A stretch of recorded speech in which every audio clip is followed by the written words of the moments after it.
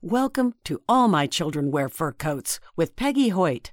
Our goal is to keep loved pets in loving homes by educating pet parents about the importance of ensuring every pet has a forever home. For more information about creating a legacy for your pet or to listen to archive shows, visit animalcaretrustusa.org or legacyforyourpet.com. Join your host, author, estate planning attorney, and animal advocate, Peggy Hoyt. Hello, pet lovers. Welcome to All My Children Wear Fur Coats. I'm your host, Peggy Hoyt, and this show is brought to you by the law offices of Hoyt and Bryan, where we create estate plans for pets and their people. Also brought to you by Animal Care Trust USA, a national nonprofit dedicated to keeping loved pets in loving homes. We do this by educating pet parents about the importance of getting a pet trust for their loved pet, and we also provide trustee services. Today, our guests are Jayne Vitale and Thomas Frisina, who are part of the Mutt-i-grees curriculum team at North Shore Animal League America. Welcome to the show, Jayne and Thomas. Oh, thank you for having us, Peggy. We're really excited to be here with you. And I love your introduction, pet parent. Yes, we love our pet parents. Those were words, we talk about that, the nuances of words. It's not ownership, it's your guardian, your pet parent. Absolutely. So How would you like to earn real money for your organization every time you order pet food? Our friends at Dubert are at it again, revolutionizing new ways to help animal rescuers.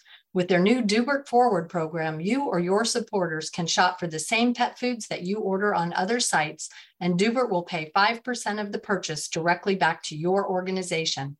That's more than 100 times what Amazon Smile pays, and there's no limit or crazy hoops to jump through. Just have your favorite animal organization sign up for free at Dubert.com, and they'll automatically show up for you to select them when you shop. Check it out and learn more at www.dubert.com to get started today. Let me tell people a little bit about the two of you. So I'm going to give our listeners a little bit of background. Jayne earned her Bachelor of Fine Arts degree from the Boston Conservatory and previously worked in the entertainment industry. She joined the educational department of the North Shore Animal League America in 2011, where she develops partnerships with a variety of organizations, including schools, libraries, universities, hospitals, animal shelters, and other community organizations locally and across the globe. She develops experiential programs that promote and support the dissemination and implementation of the Mutt-i-grees curriculum. She's joined by her colleague Thomas, who earned a Bachelor of the Arts degree from Quinnipiac University and previously worked in the film and television industry. Thomas started working with the Mutt-i-grees curriculum at North Shore Animal League America in 2019. And since then, he has helped develop programs in schools, libraries, summer camps, and youth groups. During COVID-19, he began holding Zoom meetings called town halls for students to connect with one another and share ideas as a part of the Mutt-i-grees Global Ambassador Program. We're thrilled to have them with us today. In fact, this is them joining us a second time. We talked a few years ago, and we're going to get all updated on exactly what is a Mutt-i-gree. Mm-hmm. So a Mutt-i-gree is a word that was designed by North Shore Animal League America to raise the status of shelter pets. Of course, it's a play on the word pedigree. And we wanted to, and we love our pedigrees as we rescue from commercial breeders once a month, where, pedigrees are being bred for monetary reasons only. And so we do love them. But what we're trying to say is there's gorgeous animals in your local shelter. So when you're looking for an animal, do not purchase an animal. We love the animals in the pet stores, but we want to stop these commercial breeding facilities. And why would you purchase a dog when there's all these beautiful animals at your local shelter? Yeah, and I think statistically, don't we know that about 25% of all animals in shelters are purebred animals? Right. That's correct. So if you do want a purebred, you don't have to feel, I have to go to a breeder, I have to go to a pet store. please go to your local shelter first. And shelters will work with you. You know, we do that all the time here. People come in and say, you know, I have an allergy, so I want a poodle, and you know, we get them pre-approved. We take their names and we wait. You know, they wait till we find the dog that they're looking for that's a match for their family. Well, I love that. It's all about understanding that. Well, I think all dogs are good dogs. So I don't care whether they're black, blue, purple, green, 3-legged, 4-legged, 2-legged. There's no such thing as a bad dog in my world. Bad people, not bad dogs. Exactly. Or bad circumstances for both, right? And we rescue them all. We're very lucky in that sense, if you don't mind, you know, when absolutely. You know, our mission at North Carolina Animal League America is to rescue, nurture, adopt, and educate. And we're so fortunate to have that nurture piece where we have a beautiful medical facilities on our campus. So we do not discriminate. We rescue the 3-legged, we rescue the 1-eyed, we rescue the sick, we rescue the dogs that are pregnant, we rescue the senior dogs, we rescue the dogs that are, and cats, that are the first to be put down in shelters. We are one of the largest no-kill shelters in the world, really. So that's what we do. If an animal comes to us, they're in our care forever. If they are not adopted out, seniors are always tough to get adopted out. And we have a wonderful program, Senior for Seniors, that helps to, you know, move the senior dogs into wonderful, loving homes. But yeah, we are a no-kill shelter. Awesome. Well, and I think today we're going to focus a lot on the education piece and share with our listeners what you're doing on some of your unique programs, like your Dogs in Schools program. Yeah. Talk about that.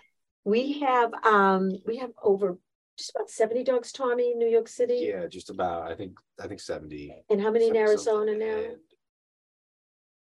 60, yeah, I think there's about 60. And then we have California, kind of throughout upstate New York. Little by little, we're getting more dogs in schools. And this was a program that we developed actually in 2016 with the chancellor, Carmen Farina, who's the chancellor of New York City schools. And just so everybody out there knows, it's not like the dog goes and the dog is living at the school. There's a huge protocol. It's on our website. It would be too much to go into now. But basically what we do is we go in. When someone wants a dog, we would go in and we would say, forget about the program. Who here has always wanted to adopt a dog but stopped themselves because the dog would be home alone all day? So what it is someone in the school is identified who wants to adopt an animal for their family, becoming a pet parent. They are responsible for that dog. It's their dog, just like you have your dog.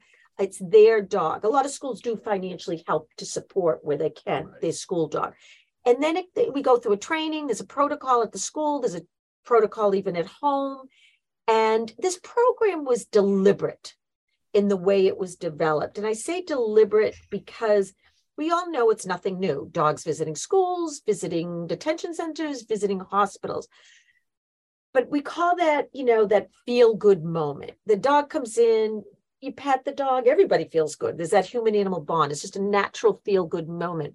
But we wanted to take it a step beyond that feel-good moment by wrapping our Yale-developed curriculum around the experience.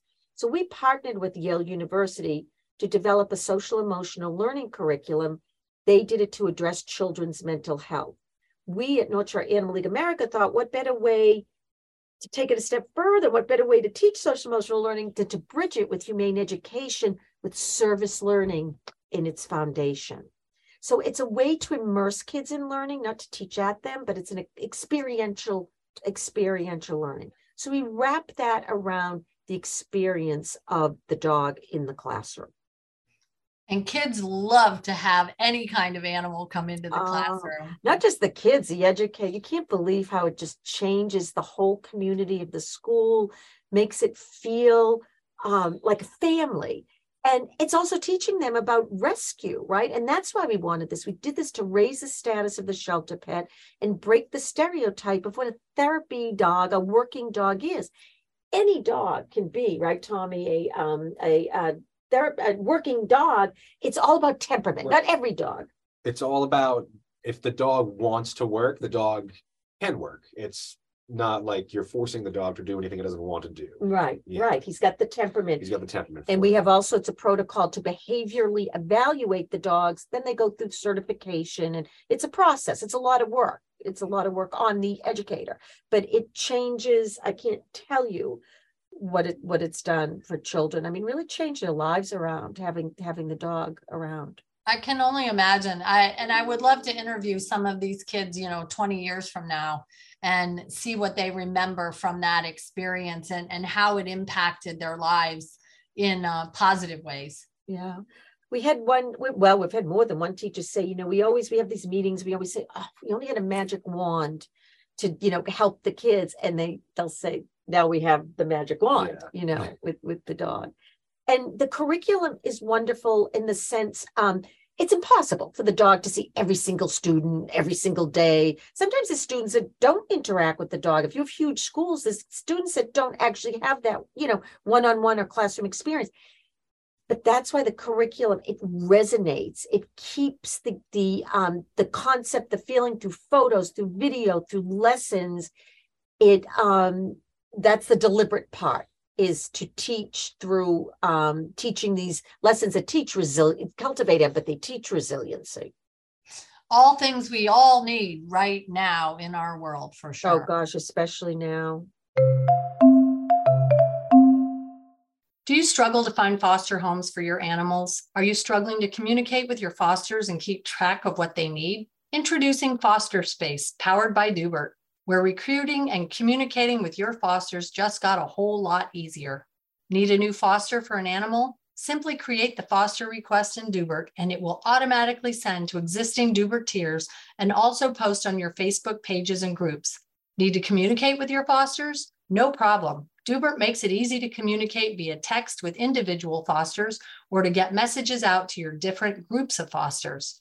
Your fosters can even put in help desk style tickets for questions or supplies they need, and the Dubert system will help you keep track and stay organized.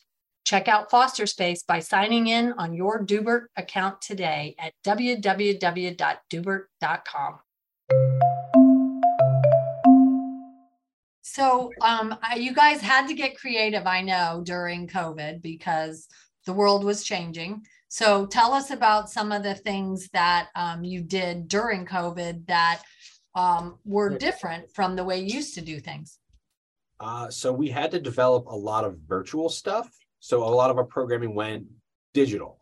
We went online. We started doing, what we used to do was we would do tours throughout the shelter. We would bring a class in, we would tour them around the shelter, show them all the dogs, show them where the cats lived, talk to them about how they live and how they get rescued and everything. Kids can't come to the shelter anymore. What do? We send a Zoom link out to the school, and now the entire school, not just the one class, can tune in and watch us walk through the shelter, see all the dogs, ask questions to us, meet all the animals, where they live, how they get rescued.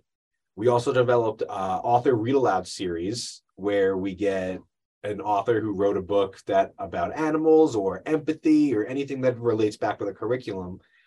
They read that story and then they talk to the students about maybe how they started to become a writer, or maybe if they're an illustrator, how do they draw their cartoons in their books.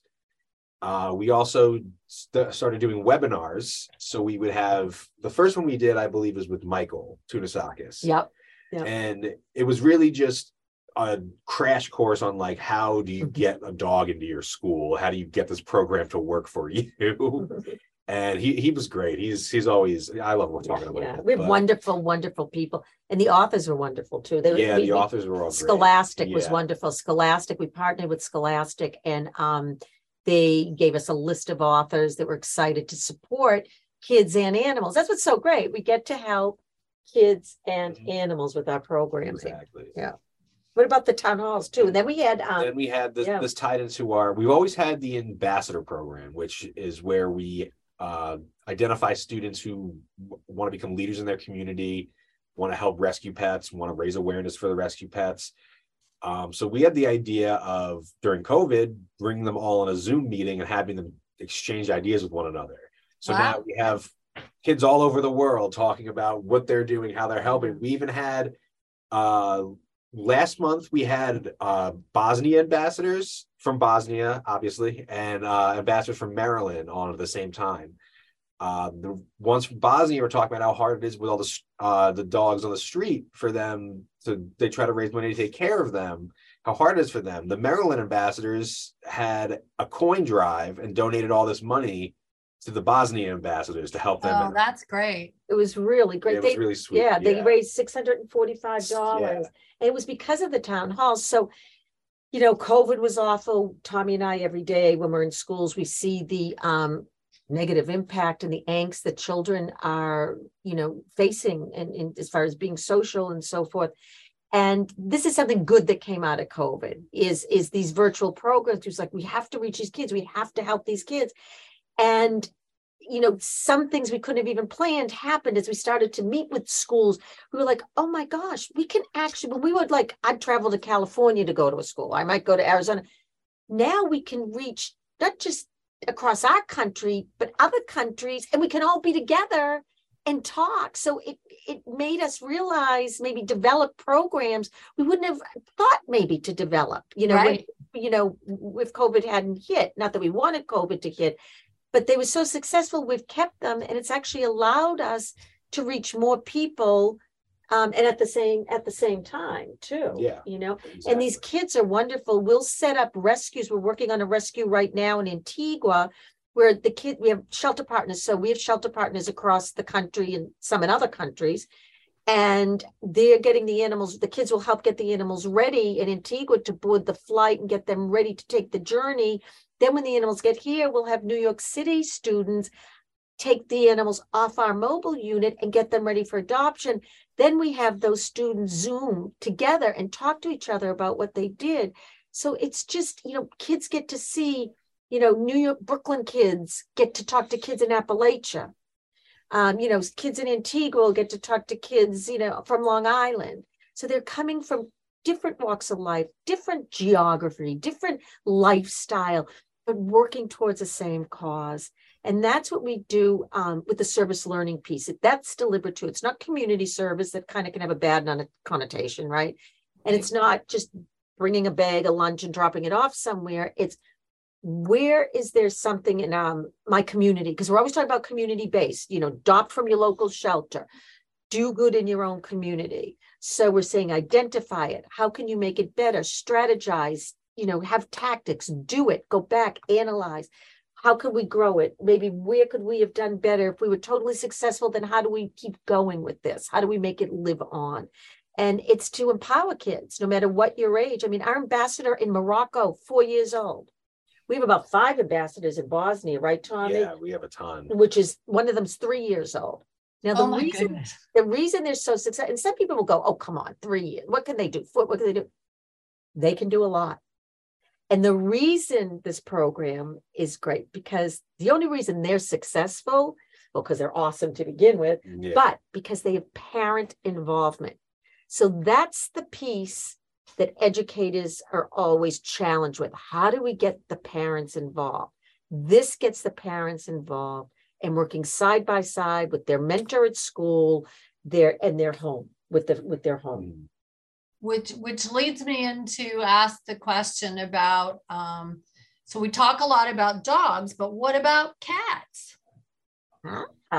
So we just started a cat foster program, which, like the school dog similar to the school dog program, but it's still a little different. Yes.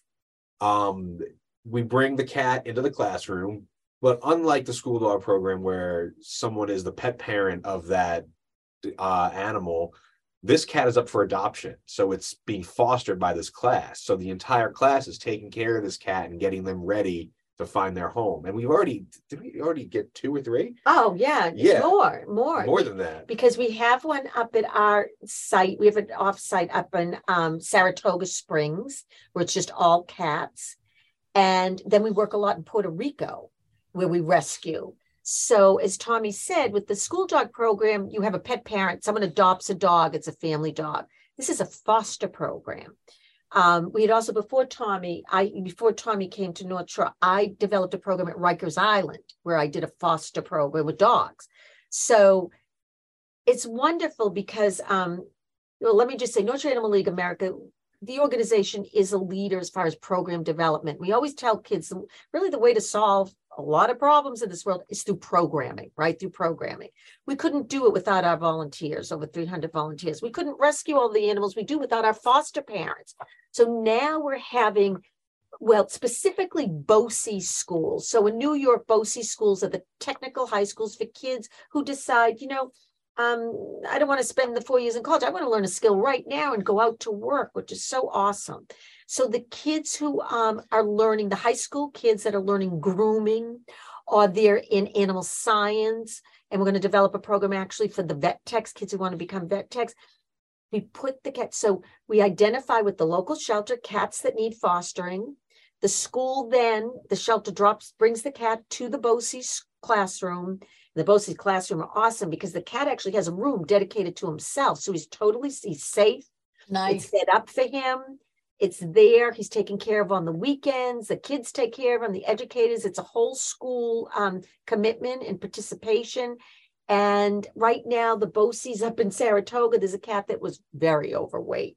So they're getting that cat done, which is, with a cat, it's serious to be overweight in the sense how you lose the weight. They can actually get ill if they don't lose it slowly. So these kids are really working on getting this kitty in shape. And he's adorable. We have wonderful, wonderful video. And then in Puerto Rico, we rescue for Puerto Rico, they foster cats. Then we rescue, then those cats actually come to our campus for adoption, where the foster cats from the BOCES tend to go directly from the BOCES into a home. Into a home. Okay. Yeah. I think that sounds wonderful. I wish that they had programs like that when I was a kid.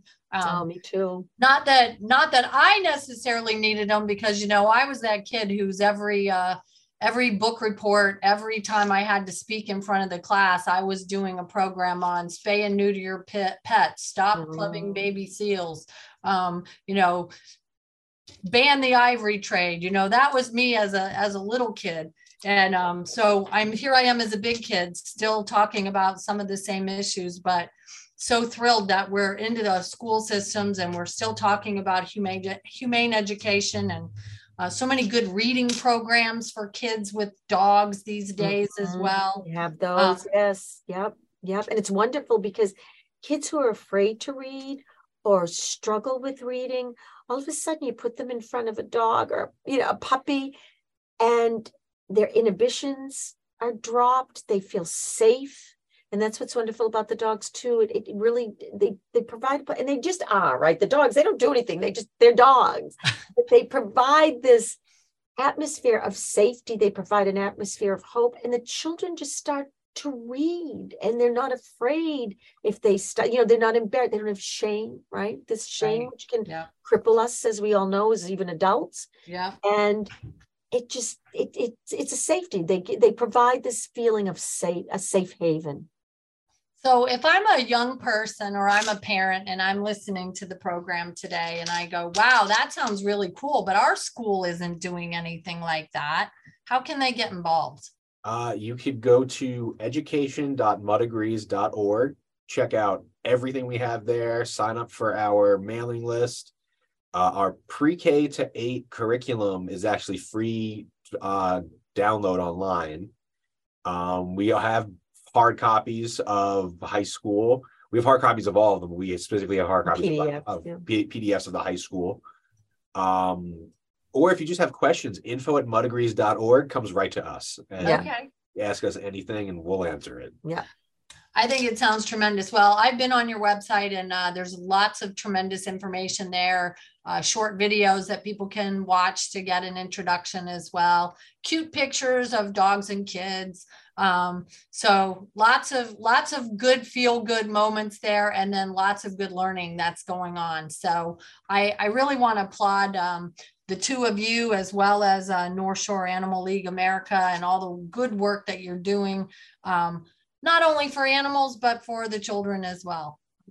That's how euthanasia as a means of population control is going to end, right? We need to educate the next generation. So it's a pathway to change, to make positive change happen for animals and people.